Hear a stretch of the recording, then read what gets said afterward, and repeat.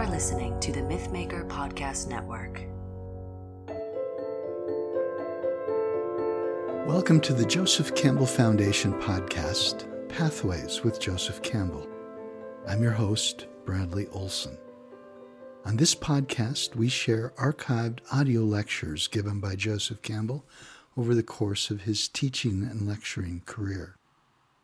Today, we're listening to a smaller group discussion that Campbell and Bert Lowenberg held after the address Joseph Campbell made to Sarah Lawrence students on December 15th, 1970. This address we listened to last month. Pertaining to the audio we're about to listen to, there are a few things that immediately stand out. First, there's a stark contrast between the formality of the address Professor Campbell gave and the easy informality of the discussion group we're about to listen to. And we get to meet Bert Lowenberg once again, who displays a great deal of intellectual generosity in making sure he allows Campbell to remain the center of attention on his special day. One cannot help but be affected by and infected with Campbell's enthusiasm and delight for discovery, for sharing his ideas, and for helping young minds to see the world differently than they previously have, and knowing that in seeing the world differently, they see themselves differently. Irony and examples of irony permeate these conversations, and it is proper that it does. Thomas Mann was the master of irony, of subtlety, and so expansive were the interiors of his characters that they, and we as readers, unconsciously live in the worlds built from their own inner lives.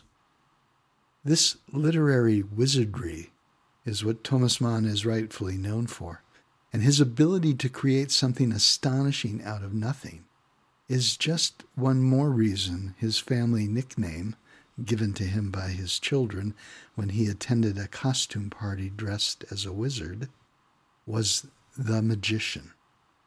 I think you'll enjoy this question and answer session with Joseph Campbell, Bert Lowenberg, and their Sarah Lawrence students.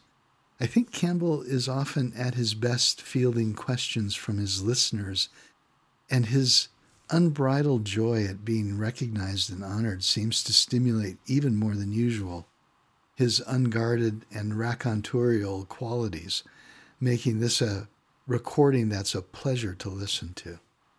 Now, I will say this, the audio ends abruptly in mid-sentence. But the story that Campbell's in the process of telling is reasonably well known, and I'll fill in the rest of that story immediately after the audio ends. But now, here's Joseph Campbell. It's a first-rate, fabulous stunt in that.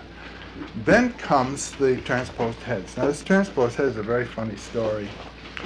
A man whom I knew very well, Heinrich Zimmer, was publishing in a little journal in Switzerland some studies he was doing of Oriental tales, which he was then developing in depth psychological terms, gently, not pushing it, but playing with it that way.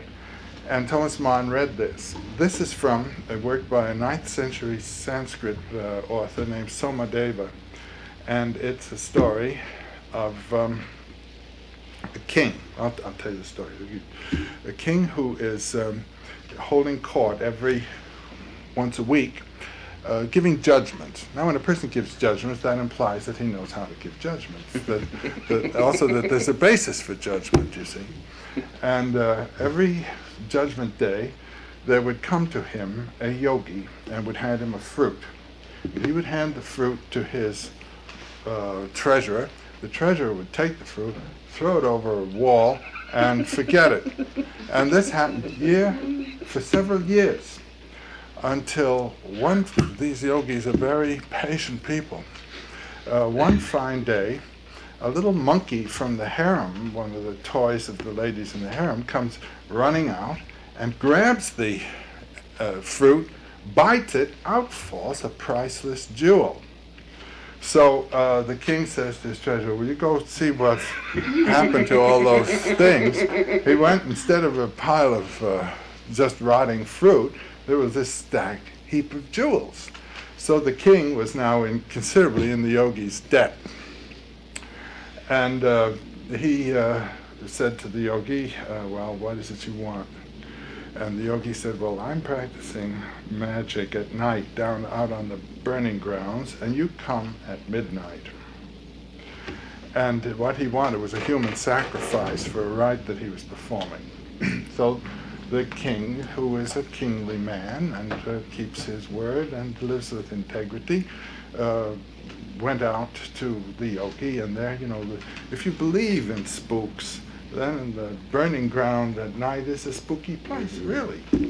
And the yogi said, well, now, down the other end of the field there's a corpse. I'd like you to bring that to me.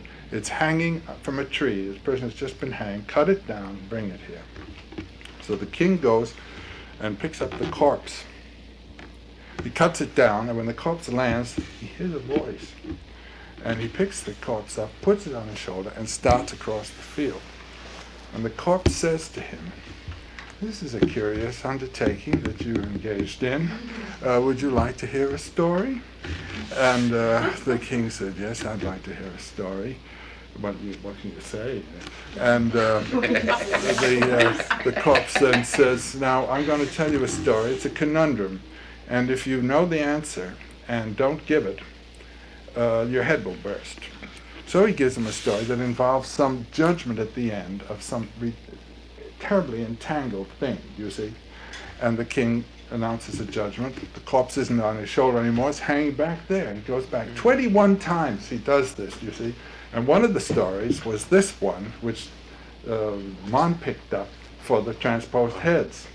The story is very briefly of two young men who were very close friends. This is a perfect Thomas Mann story. One a sort of intellectual, and the other a person active. Subject and object of knowledge. Mann grabs that. They are seated by a pool, and they see a girl bathing down the way, and the intellectual falls in love with her and wants to marry her. And so they work it out that he does get married. But when they're married, she falls in love with the other boy. And they are one day out driving, with the other one driving the little carriage, the Tonga, and the married couple in the back. And they come to a temple of Kali, the goddess of time, to whom all the human sacrifices were made. And the husband, knowing the situation, it's a painful situation, goes into the temple. He says, wait a minute here. Goes into the temple and doesn't come out. What he did was pick up a sacrificial sword that he saw there and cut off his own head to the goddess. So they're waiting, and he doesn't come out. So the young man says, the other one says, I'll go in and see what's happened to Sri Daman, or whatever his name was. And he goes in and he sees this situation. He realizes what's happened. So he takes the sword, cuts off his head. Now the girl's waiting, and she goes in, and look what she beholds. Well, the voice of the goddess says, take the heads and put them back on again, you little ninny, that kind of thing. Well, she puts them on wrong way around. Well, this is good for the psychologist. And so Mann picks it up. And Zimmer, I knew him very well at this time. He said, I put just a little bit of Freud in as bait, and Thomas Mann bit. This is where the Indian story ends. And then the corpse asks the king, whose wife is she? Well, now, Mann continued from there. He picked it up from there. And he has it that they go to a yogi. Well, that yogi that he depicts is a gorgeous one. It's a Jain yogi, and Jain yogis are stark naked, and they have a little broom to brush the path so they shouldn't step on any living thing. And he has this crotchety yogi with his broom dusting the path, and they come and they ask, to whom is she married? And he said, the marriage is of the body. She's married to the body. That's not the answer she wanted, because she gets the inferior body and the stupid head, you see. And so she said, really, or something like that. And then Mann has him go in, put a little kilt on, and he comes out. The marriage is to the head. Oh, clever. And so it's decided that way. She marries the head, that's the intellectual head with the physical body. Well, now Mann does a marvelous thing. The intellectual head is sedentary, so the body's sedentary and gets to be fat. The other one goes off into the forest to be a yogi, to forget it all. And this is a head that makes the body work, so this body's beginning to be pretty good. And she's there. This is the kind of girl you don't want to marry. She begins thinking of the one who's out in the woods, And then on it goes. And Mann had the whole thing tied up in that way. Well, it just happened when that book was published in America. It was published first in German, and it was from Zimmer. And then both Zimmer and Mann were here in New York about the time it came out. And Zimmer's brother-in-law, Zimmer's wife was the daughter of von Hofmannsthal, Christiane von Hofmannsthal. Her brother, Raimund, at that time was working for Time magazine. Well, he knew all about this. So he went to Zimmer and said, what do you think of Thomas Mann's work, And Zimmer was a genial fellow, and he knew Mann and all this, and he said, well, it's a bit Wagnerian. So this was published then, you see, and then in the American edition, Mann dedicated the thing to Zimmer. But I had a funny episode in relation to that, because Mrs. Meyer, whose little note I read, wasn't that amusing? She gave me this thing in the manuscript, this heads, and she said, Tommy has gone crazy on some Indian theme, and she said, I don't want him to make a fool of himself, so I wonder if you'd read it. Well, I read it, and I knew Zimmer and so on, and it seemed to me perfectly all right, kind of fun. But he had a little Sanskrit in there, and it was just a little bit wrong. The tense was a little wrong. And I made a suggestion, but when I handed it back, she brought it back to Tommy. She tells me, no, he had given it to a Sanskritist, and so I told this to Zimmer. Zimmer was the Sanskritist, and he said, oh, there was a mistake. Ha, ha, ha. He said, I just looked through it. Oh, God, I thought it was rather fun. That's the Vertauschten Köpfe.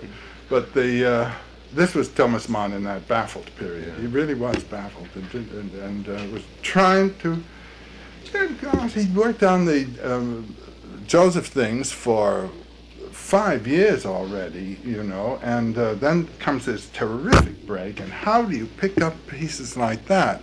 He had to do the whole thing of Joseph in the Pharaoh's service. He got him all through with Potiphar's wife and all. It was marvelous. And then he had to get him out into Pharaoh and have the whole family come, and all it turned out to be was a kind of plodding, naturalistic. How old were you then, Joe? Well, Mann was born 75, and that book came out 43. He's an old man then. Some of the themes that you were bringing up today somehow reminded me of that astonishing thing with Mishima and his harakiri a couple of weeks ago. You remember that? Well, now what were some of the things that did that? Well, I don't know, the living out of a mythology. Oh, yeah, right. And going with it all the way. Mm-hmm. Yes. Well, this is a different subject, but I was thinking when you mentioned Faust a couple of times, what your feeling is about what Thomas Mann would have been like if Goethe had never lived or written. Well, Mann deliberately and explicitly, he says it many times, was living the imitatio Goethe. He was living the imitation of Goethe. And he identified himself in a very playful way, ironically, with the Goethe. And, for instance, the Lauder in Weimar is such an echo of Goethe's Wahlverwandtschaften, or one of those novels. But even in the story, it's not getting Right, one after and another. it's taking that long for the Joseph stories, and Goethe's working practically his whole life on Faust. That's right. And then that endurance thing, writing, he wrote every day, And so did and Von his Aschenbach. books on the shelf are like that.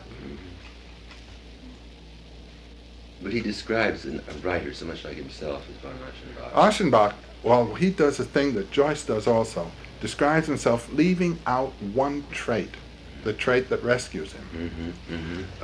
You just omit that, and you've got the character you would have been had it not been for this rescuing character, and it accents the problem. What was he getting at in Mario and the Magician? That was against the, that was when you had the fascism in Italy. It was Mussolini. Right after the World War, just when he'd really finished The Magic Mountain, he said he was so sick of history that he wanted to write something that didn't have anything to do with history, and he wrote that wonderful thing, Man and His Dog. Have you ever read that? This is marvelous, just timelessness, a man and a dog, nothing historical. And then after that, he wrote that lovely little thing, Sorrows, Early Sorrows. Disorder and Early Disorder Sorrow. and Early Yeah, Sorrow. about his family. Wasn't it? He had a number of things that have references to his family. But the astonishing thing that I mentioned in the talk was how early he started. Those very early stories, 1896, 97, 98. Then there's a little novel, I call it a little novel, it's 500 pages, that you never hear about, Royal Highness. This came out around 1910. That was a period when he was working very painstakingly. Now, he had used throughout his writing career the device of the leitmotif, which he took over from Wagner. It's particularly clear in the Buddenbrooks, where wherever he mentions Tony, it's her upper lip, and somebody else has another trait, just like the leitmotif of Wagner, and then he plays these against each other. Well, in this amusing little story, it's a fairy tale about a little prince with a withered arm, like Wilhelm, in a dilapidated little provincial capital, and he falls in love with an American girl, and her father is a millionaire, and for the good of the kingdom, they're to marry, but that wasn't what inspired them. I mean, the king was just hoping it'll happen. And it's a story of the little knight and the girl guarded by the dragon, the American father. And he writes it as a fairy tale, do you see? And in that, the leitmotif comes back in a very mechanical way. So you don't get the sense of life. You get the sense, rather, of a kind of puppet play. It's a very clever piece. It's a lovely piece. And there's a pedagogue in there named Herr Uberbein, who is a kind of combination of Settembrini and Nafta. There's another thing about Settembrini and Nafta. They are Thales and Anaxagoras in the Faust, where the little homunculus who's to be born is between the two theories of evolution that in Goethe's time were prominent, the Aquarian idea that the world evolved slowly with deposits of water, and the volcanic, that it came in explosions, and these are the two men, progress by slow process and progress by the... Blood of the Bolsons was a fascinating story. Yes, well, that had to do with something in the family also. That was an early thing. About the time of Death in Venice, I think that came. Were there any? I didn't know that there were any intermarriage with any Jewish intermarriage in the Mann family. Well, there was something in the family. It's I don't know the story, but I've heard under the table remarks about this. It was a shameful thing, and he was a little bit dissolute even in being form. In writing. Why does he go back to Joseph and those tales? I mean, as the beginning of a mythological thing which is significant and represented there. I mean, why did he stop there or start there? Stop In other where? words, he picked the time of Joseph and his story Yeah. as symbolic of a whole, way of evolving. No. In the Magic Mountain, there's that snow scene. It's a vision. And it's a vision of a Mediterranean world with comely people, and it has mythological import. Now, the Joseph novels are written in that spirit. It's as though that dream had been opened out into the Joseph. Why he chose the Joseph was, I didn't stress it at the talk because it was getting late, but when Mann speaks in that Freud talk about his reading of Jung and how Jung opens up the Oriental idea of the gods not as reified, as things, as entities, as final terms, as in the case of Yahweh, who is there, but the gods as psychological projections, do you see? He sees a contrast here, a pair of opposites. And what he was trying to do was deal with the biblical God in Oriental terms, ironically. That's what he did. And he selected that because the story of Abraham and Isaac and Jacob is the story of the emergence of the biblical deity and concept of deity. Also, it has the mythological story of the plunge into the abyss and the return. Jacob goes into the desert, finds his Rachel by the well, has his family, and comes out of the desert. Joseph goes into Egypt, stays in Egypt, but becomes the provider of Israel at the time of the famine, you see? So he's got the stories there. And he has two generations, the father's generation and the son generation. Jacob the father, Joseph the son. Now the father generation represents the sort of genial living out of the myth. The father doesn't know what he's doing. It takes place, and he lives the myth. The son knows the myth and lives it intentionally in the way of the conscientious duplicity that I'm talking about. When he comes to Potiphar, Potiphar is a eunuch, and he speaks to Potiphar as though Potiphar transcended sex. As Mann says, as though 1 minus 1 equaled 2. Do you see?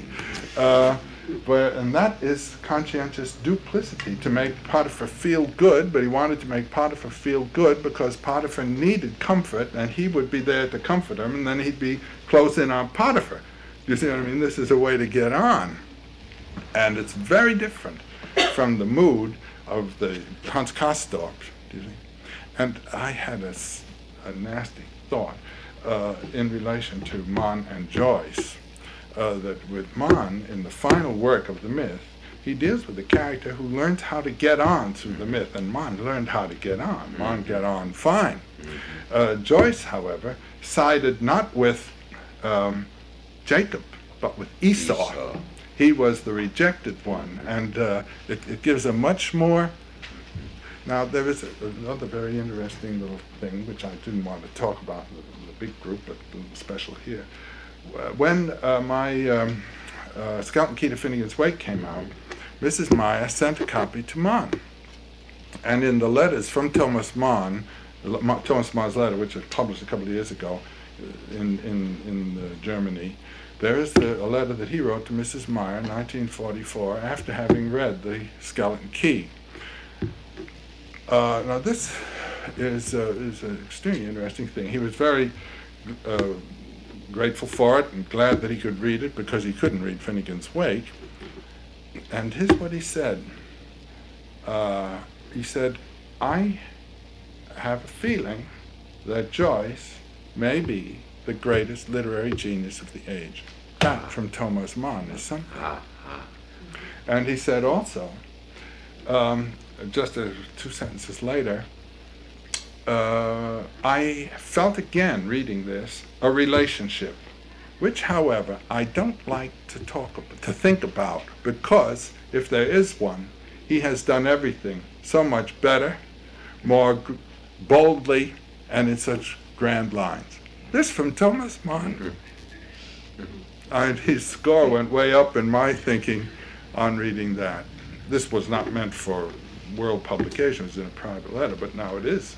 But once I remember he wrote a wonderful preface to Anna Karenina saying, if I could ever have approached anything of this magnitude. Tolstoy and Dostoevsky were 2 of his models, particularly Tolstoy. There was another thing that I didn't bring out that I wished to, but the time was running.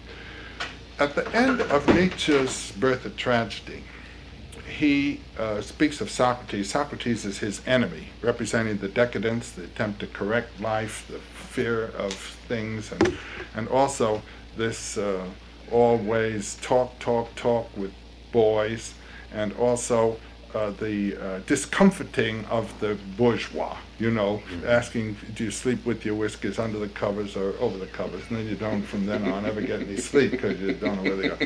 And so he uses Socrates as his negative man, the example of the decadence. And Socrates had a negative muse who always told him not to do things. As Nietzsche says, this is a pathology of nature, do you see, when the muse tells you no instead of yes. And he asks, with Socrates, that's the end of the Greek culture.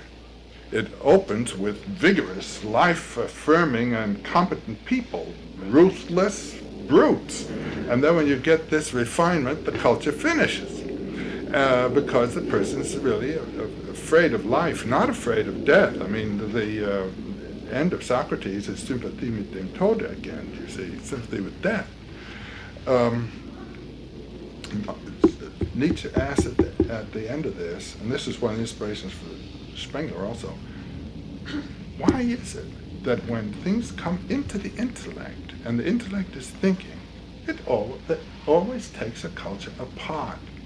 It criticizes, but can't furnish an act. And then he says, can we not have and look forward to a music-singing Socrates? And that became Mann's ideal, the music-singing Socrates, in which he would combine the Apollonian principle, which delights in the individual form. That's Thomas Mann's incredible descriptive power. God, the way he would see, and then the words he would find, it's incredible. There isn't an invisible character in that whole panorama that he presents.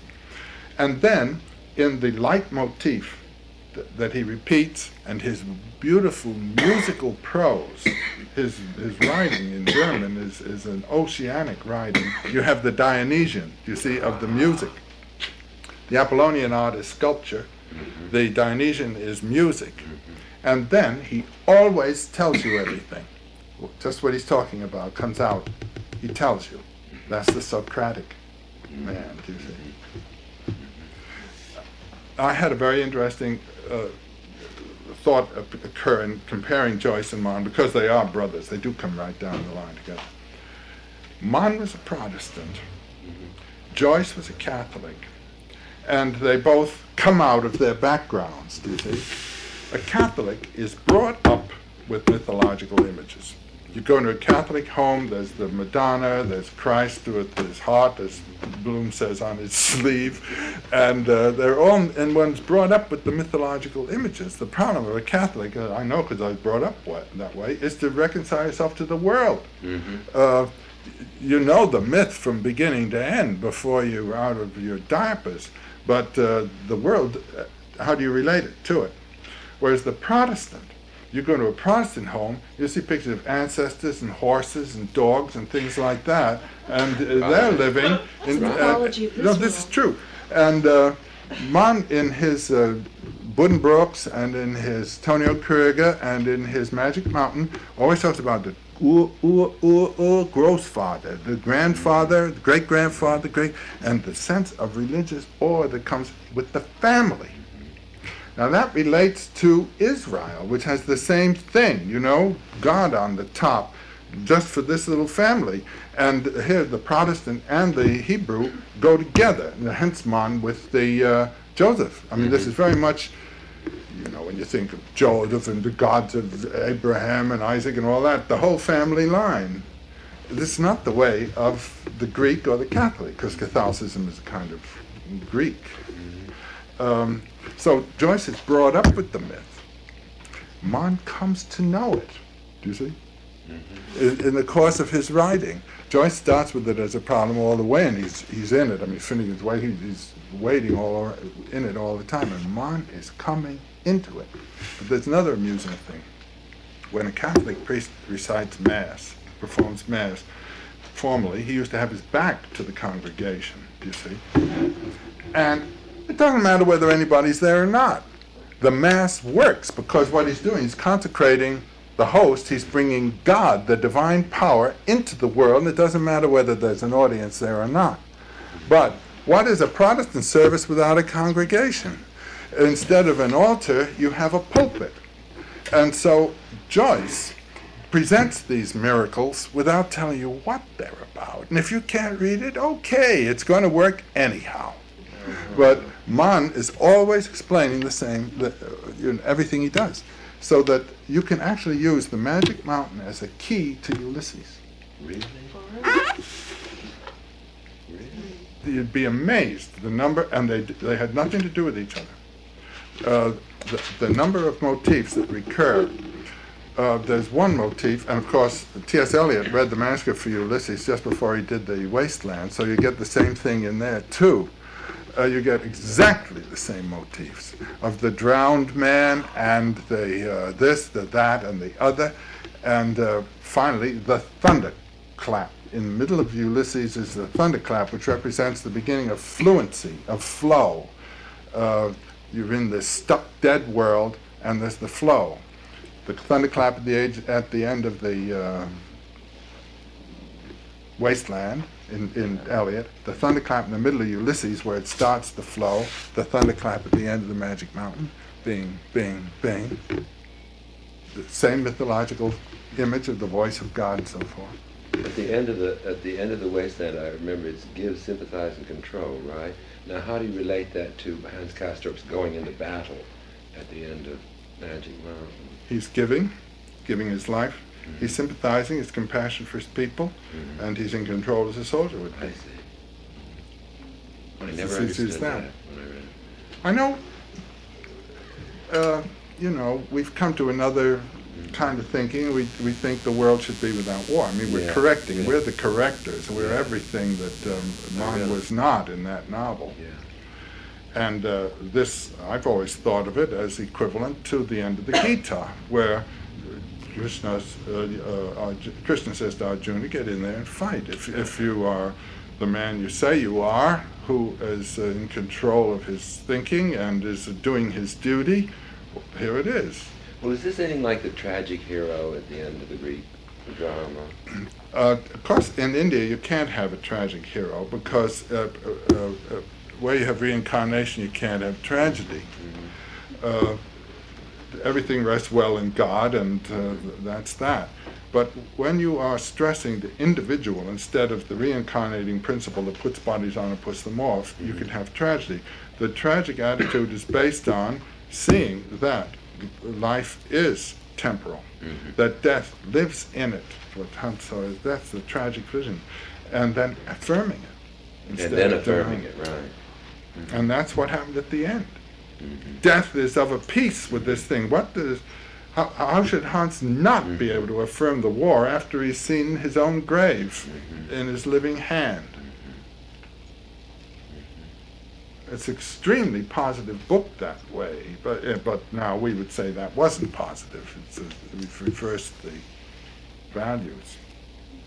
The reason I ask is that we got talked into doing the Cretan Woman, or talked us into doing it. And Tris over here is playing it, and we were there madly trying to make relationships because we don't really fully understand Phaedra yet, and the meaning of the myth as Jeffers treats it. You know, he took it out of Euripides' Hippolytus. And is she affirming life in what she does, and is she not? And we would rather think at this point that she may be, but too late. Well, Jeffers has this idea of, tragedy that breaks man's face and the white fire flies out of it, vision that fools him out of his limits, desire that fools him out of his limits, these cut eyes in the mask. To break the humanistic mask, this hand that's seen in daylight, and then to see the death in it and open to death. Jeffers was just fierce on that line. All those incest motifs in his epics and all have to do with breaking the fundamental bounds of humanism. Of humanism, I see. And she represents that. She does. And how does Theseus come into that? That he is the humanist? Yes. She breaks. Right. He's the hero. Thank you.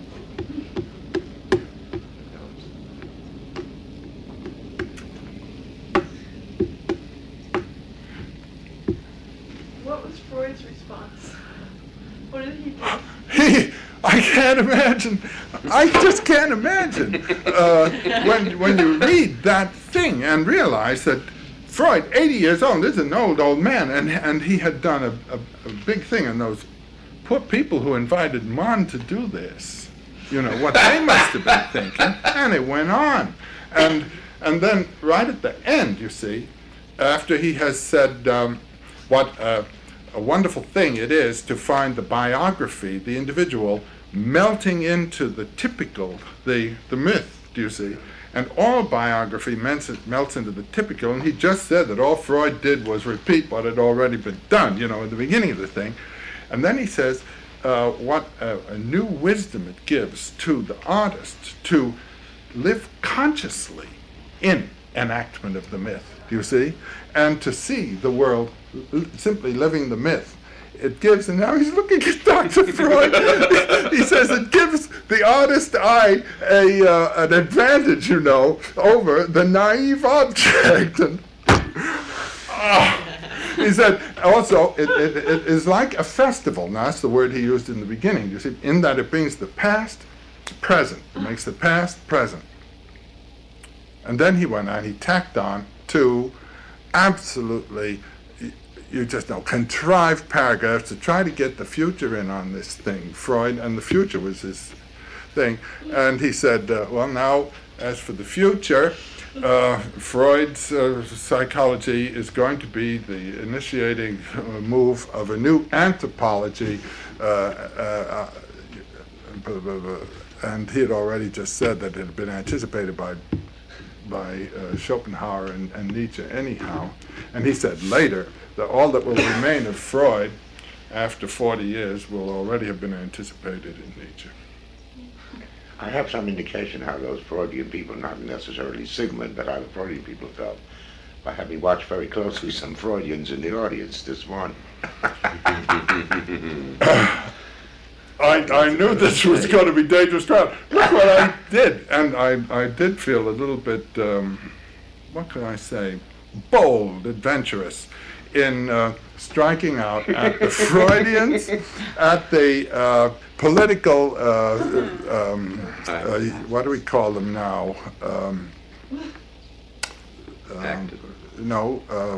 People who are supposed to be for the open society. Liberals, they're supposed to be called, and also the Marxists. I had the whole constellation of Sarah Lawrence out there in front. I just said, I'm going to make believe. I'm absolutely indifferent to this. This is just fun. Well, the description of Nafta tells everything, doesn't it? Well, it's really remarkable when one stops to think about Freud, great though he was and all the things he did, how he was quite unaware of certain intimate lines of development which implied what you said, not only mythology and a lot of other things, but the history of the idea of the unconscious in Western Europe for 250 years. And he'd never read anything about it. Now, that doesn't detract from what the impact, but it's still true. It's like Darwin, for example, didn't really know, even later, after the 6th edition, when he corrected, he didn't know the history of evolutionary thought. Yeah, that Goethe had it all in the Morphologie der Pflanzen. It was very, very interesting. Well, the thing about that, though, is it's just a different form. I mean, one's an applied, Yeah, well, that's the point. That's the QED. It's the scientific demonstration in actual medical practice of which the... doesn't invalidate it at all. No, nobody invalidated this. They were just deflating it a little bit. Yeah. But the Freud Jung thing is awfully funny. I just sent the publisher a Viking Portable Jung. And I had to write a little introduction. And this led me, of course, to review the whole history of Jung. And he was already a well-established physician at the Berghölzli Sanitarium in Zurich when he sent a paper that he had written to Freud. But the funny thing there is that Jung became interested in psychology by way of occult experience. Do you know this thing that happened where he was sitting at home one day and his mother was in the next room. He was a student and his father had died, and so he was living in Zurich with his mother. And the door was open between the two rooms, and he heard in the other room a crack like a shot of a pistol. And he went in, and a table that had been in the family for years had split right to the middle. 2 weeks later, he came home, and his mother and the maid and his sister were in great excitement. They'd heard a bang like that again, and where was it? And they were looking for it, and they opened the bread cabinet, little bread cabinet, and in the bread basket there was a steel knife which had cracked in 4 parts.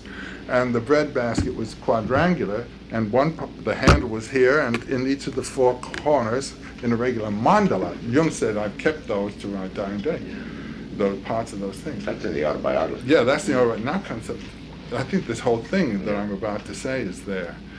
This interested him,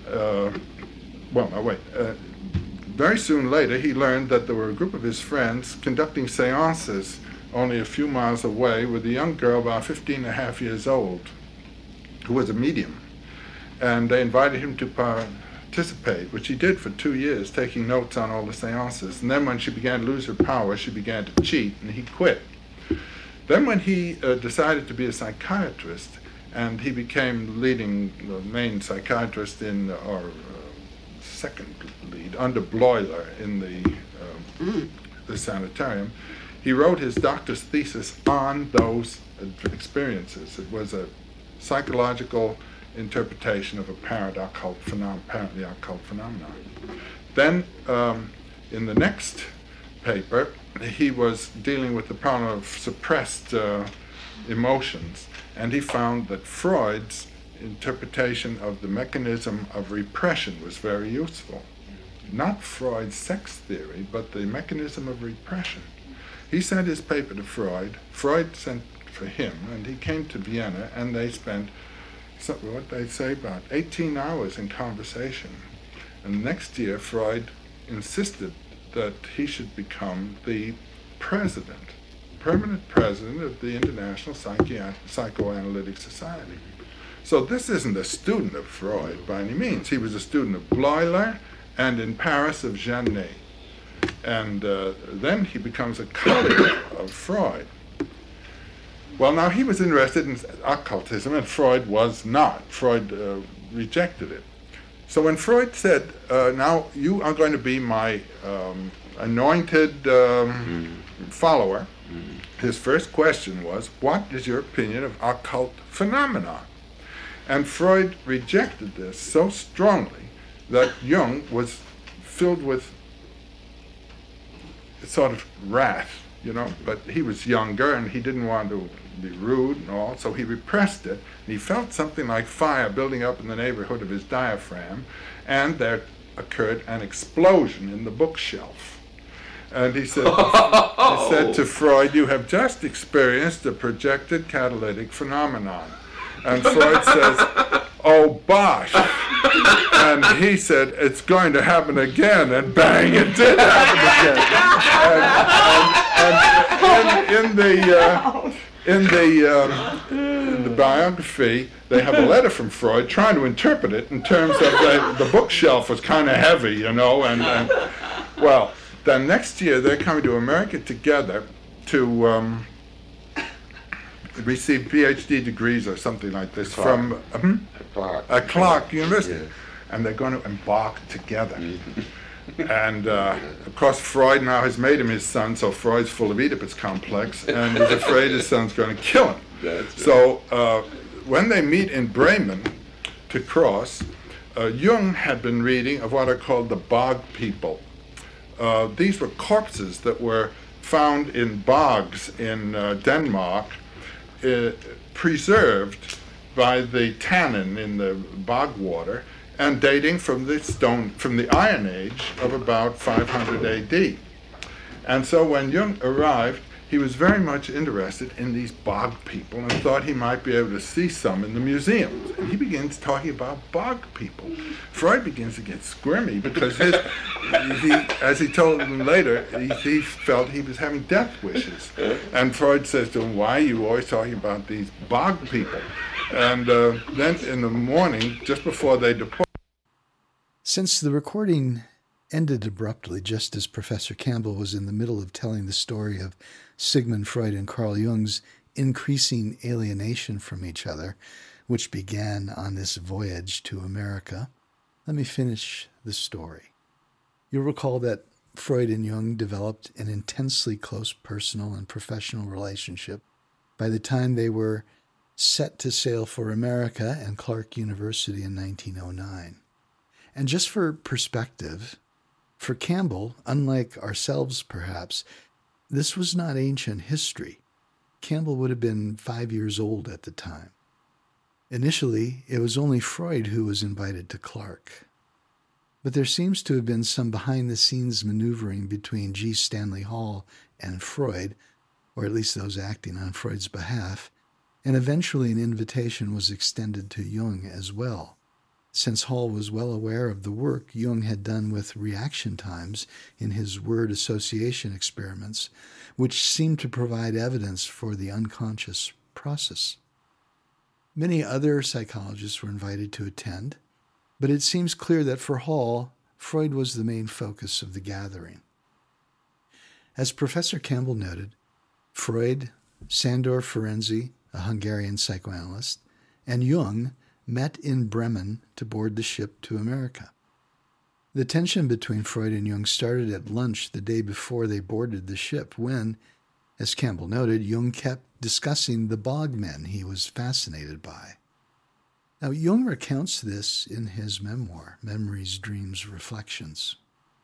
And I'm quoting now from that book. In Bremen, the much-discussed incident of Freud's fainting fit occurred.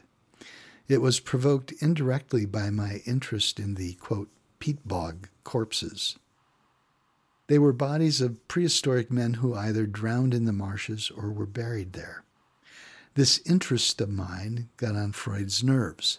"Why are you so concerned with these corpses?" he asked me several times. He was inordinately vexed by the whole thing, and during one such conversation he suddenly fainted. Afterward, he said to me that he was convinced that all this chatter about corpses meant I had death wishes toward him. I was more than surprised by this interpretation.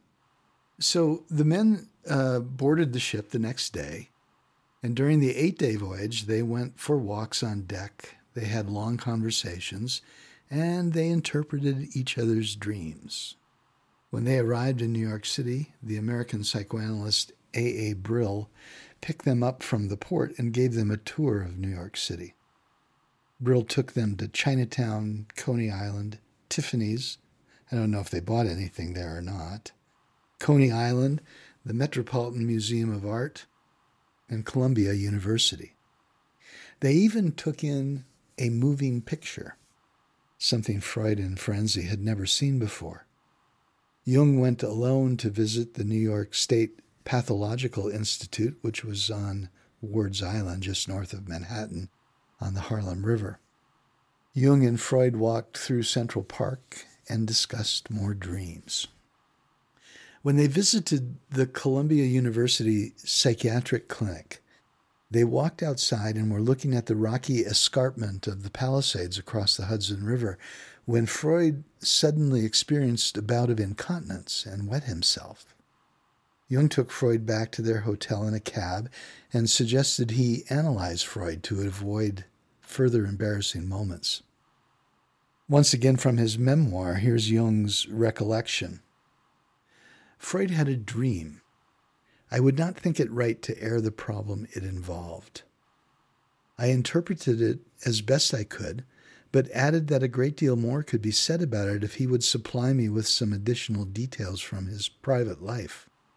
Freud's response to these words was a curious look, a look of the utmost suspicion. And then he said, "But I cannot risk my authority." At that moment, he lost it altogether. That sentence burned itself into my memory, and in it, the end of our relationship was already foreshadowed. Freud was placing personal authority above truth. Now, these were two very different people, Freud and Jung, and their friendship never really stood a chance. Reading their correspondence, I think it's clear that these two extraordinarily strong-willed, strong-minded people would mix together about as well as oil and water. The two men experienced their longish sojourn in America very differently. Jung, for instance, was wildly enthusiastic about the U.S. and its culture, while Freud was quite dismissive, saying later that America is a mistake, a giant mistake. Freud disliked the informality of Americans, and he thought that Americans sublimated their sexuality into a destructive obsession with money. After this 1909 trip to America, their relationship continued to deteriorate, and each man harbored more and more resentment until, in 1913, it came to a bitter end. Two things to read that shed a great deal of light on the relationship between these two men are Deirdre Baer's biography of Jung, titled Jung, a Biography, and John Belinsky's 1969 article in the Andover Newton Quarterly, titled Jung and Freud, The End of a Romance. I promise you won't be disappointed by either of these reads. So with that, let's go back to the beginning of the recording where Professor Campbell, with obviously great delight, calls Thomas Mann's address a first-rate stunt. And he makes a reference to transposed heads. Now, at first, it's not really clear what that is about. This is a reference to a novella Mann wrote in 1940 titled in English, The Transposed Heads, of which Campbell later gives a very brief synopsis. This book of Mann's was based on Heinrich Zimmer's book, The King and the Corpse, Tales of the Soul's Conquest of Evil. In many ways, that book belongs as much to Campbell as it does to Zimmer. Zimmer, who had become Campbell's close friend and mentor, died suddenly in 1943 while still at work on the manuscript of what would later become this book. As an act of friendship and as a way to acknowledge all that Zimmer had meant to him and done for him, Campbell agreed to pull together all Zimmer's materials and finish the book, putting his own creative work on hold. The materials that Campbell inherited consisted of Zimmer's notes, some typed, some handwritten by Zimmer in many different languages, including German, Sanskrit, and English, among others, and much marginalia scrawled in the various books Zimmer was studying. Campbell's biographers write that when Campbell was stumped or didn't know what to write, he closed his eyes for a moment, and it seemed as if Zimmer was giving him dictation. The result of Campbell's work on Zimmer's material was 2 books, Myths and Symbols in Indian Art and Civilization, and The King and the Corpse. Reading these books, it really is hard to tell where Zimmer leaves off and Campbell begins, and in many ways, these books are Campbell's as much as they are Zimmer's. But we must return to Thomas Mann. It's remarkable to think that Mann himself had read Campbell. Perhaps not as closely as Campbell read Mann, but Mann had in fact read A Skeleton Key to Finnegan's Wake and the aforementioned King and the Corpse. What a feeling that must have been for Campbell, knowing that his literary hero had been reading his work. To feel so in tune with Mann during the early stages of his own career must have been exhilarating for Campbell. But we must also remember that by 1970, Campbell had become somewhat disillusioned with Mann, and as I mentioned last month, perhaps even a little hurt by Mann's political activism, which, in his view, abandoned the philosophy of ars gratia artis, or art for art's sake. Professor Campbell thought that Mann injected a spirit of Saturnalia into the paper he delivered in celebration of Freud's 80th birthday. And I suppose in a way this is true. The Saturnalia was a time, usually in December, which was meant to celebrate the god Saturn. And this seems appropriate given that much of Freud's personality leaned toward the Saturnine. Freud was certainly capable of biting the heads off, so to speak, of psychoanalytic heretics. During Saturnalia, slaves were treated as equals, and they were often waited on and served by their masters. But even more, it was a time for free speech, and members of the lower classes of society could speak their minds without fear of punishment. Now, Mann certainly brought this spirit of equality to his celebration of Freud's birthday, and he equated the literary arts with the psychological science, and I'm quoting now from Mann's remarks. But there has remained with me the desire for a psychological interpretation of knowledge and truth. I still equate them with psychology, and feel the psychological will to truth as a desire for truth in general. I still interpret psychology as truth in the most actual and courageous sense of the word. One would call the tendency a naturalistic one, I suppose, and ascribe to it a training in literary naturalism. It forms a precondition of receptivity for the natural science of the psyche, in other words, for what is known as psychoanalysis. Now, I think if one is familiar with Freud, you can see Mann's point here. One sees exactly this in Freud's writing, particularly his case studies, which often seem, to me at least, to read like short stories. But Mann makes it clear he's placing Freud as an equal in the pantheon of literary artists such as Nietzsche, Schopenhauer, Victor Hugo, and Ibsen. He acknowledges that, due to Freud's influence, how differently we now read these authors. And in this discussion, Bert Lowenberg rightly mentions, and Campbell agrees, by the way, that Freud's lack of understanding of the history of the unconscious does not diminish his contributions. Mann does indeed speak much of himself, as he readily acknowledges early on in his address, saying, "Perhaps you will kindly permit me to continue for a while in this autobiographical strain, and not take it amiss if instead of speaking of Freud I speak of myself. And indeed, I scarcely trust myself to speak about him. What new thing could I hope to say? But I shall also quite explicitly be speaking in his honor in speaking of myself, in telling you how profoundly and peculiarly certain experiences decisive for my development prepared me for the Freudian experience." As Professor Campbell says, Thomas Mann does utter the name of Jung, and even offers some praise to Jung.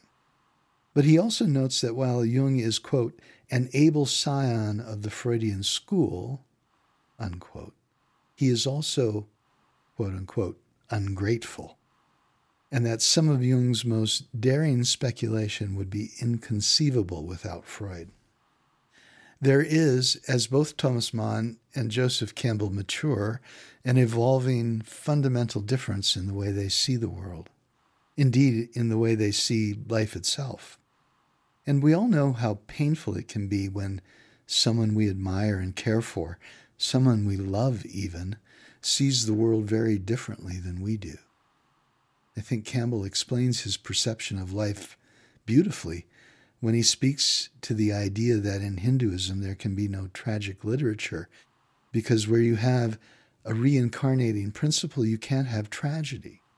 From that perspective, life doesn't end. Our familiarity and personalized experience of it may end, but only until we pop up somewhere else as someone else. But even then, we're still a manifestation of the same life force, the same dynamism of life that continually expresses itself in many forms, in many places, and many lives. It seems clear to me that this is the perspective Campbell occupied. And where there is fundamentally no death, then the wars, the political misadventures, the terminal illnesses, the homicides, the fatal accidents are simply one more experience to have. This is, I believe, the attitude that allowed Campbell to remain so unconcerned about death. And if you'll notice, he really doesn't address death as a personal experience in his writing. Thomas Mann, on the other hand, was raised in a Protestant tradition and had a typically Western notion that we only have one life, and the living of that life should leave the world in better shape than it was when we entered it. From this perspective, the world is fallen. It's imperfect, and it's only natural, perhaps it's even imperative, to want to correct its imperfections. For Campbell, the most important thing was his art, and art in general. Art stands alone for Campbell as the highest good, the noblest human achievement, and remains unbiased and affirming of all life. The whole catastrophe, as Zorba the Greek said. But because of the very different life experiences that shaped their philosophies of living, for Thomas Mann, the moral and the creative impulses were inseparable. Mann had no choice but to become a political activist and could not have lived any other way in the face of National Socialism and the tragedy it instituted. Even so, as Campbell points out by invoking the Gita-like ending of the Magic Mountain, in which Hans Castorp, like Arjuna, goes to war without personal animus, without hatred, with a deep compassion for the living and the dying, while simultaneously embracing the beauty, as the poet Lawrence Ferlinghetti once wrote, of lyric life itself. As always, thank you for listening, and please check out our other podcasts on the Joseph Campbell Foundation's MythMaker podcast network at jcf.org. I also have a new book published by JCF called The Mythopoetic Impulse, and you can find the ebook version of it at jcf-shop.org. And I'll see you next month with another new episode of Pathways with Joseph Campbell. Pathways with Joseph Campbell is a production of the Joseph Campbell Foundation and the MythMaker Podcast Network. It is produced by Tyler Lapkin. Executive producer, John Bucher. Your host has been Bradley Olson. Editing and audio services provided by Charles Mallett. All music exclusively provided by APM Music. For more podcasts and information about Joseph Campbell, please visit jcf.org.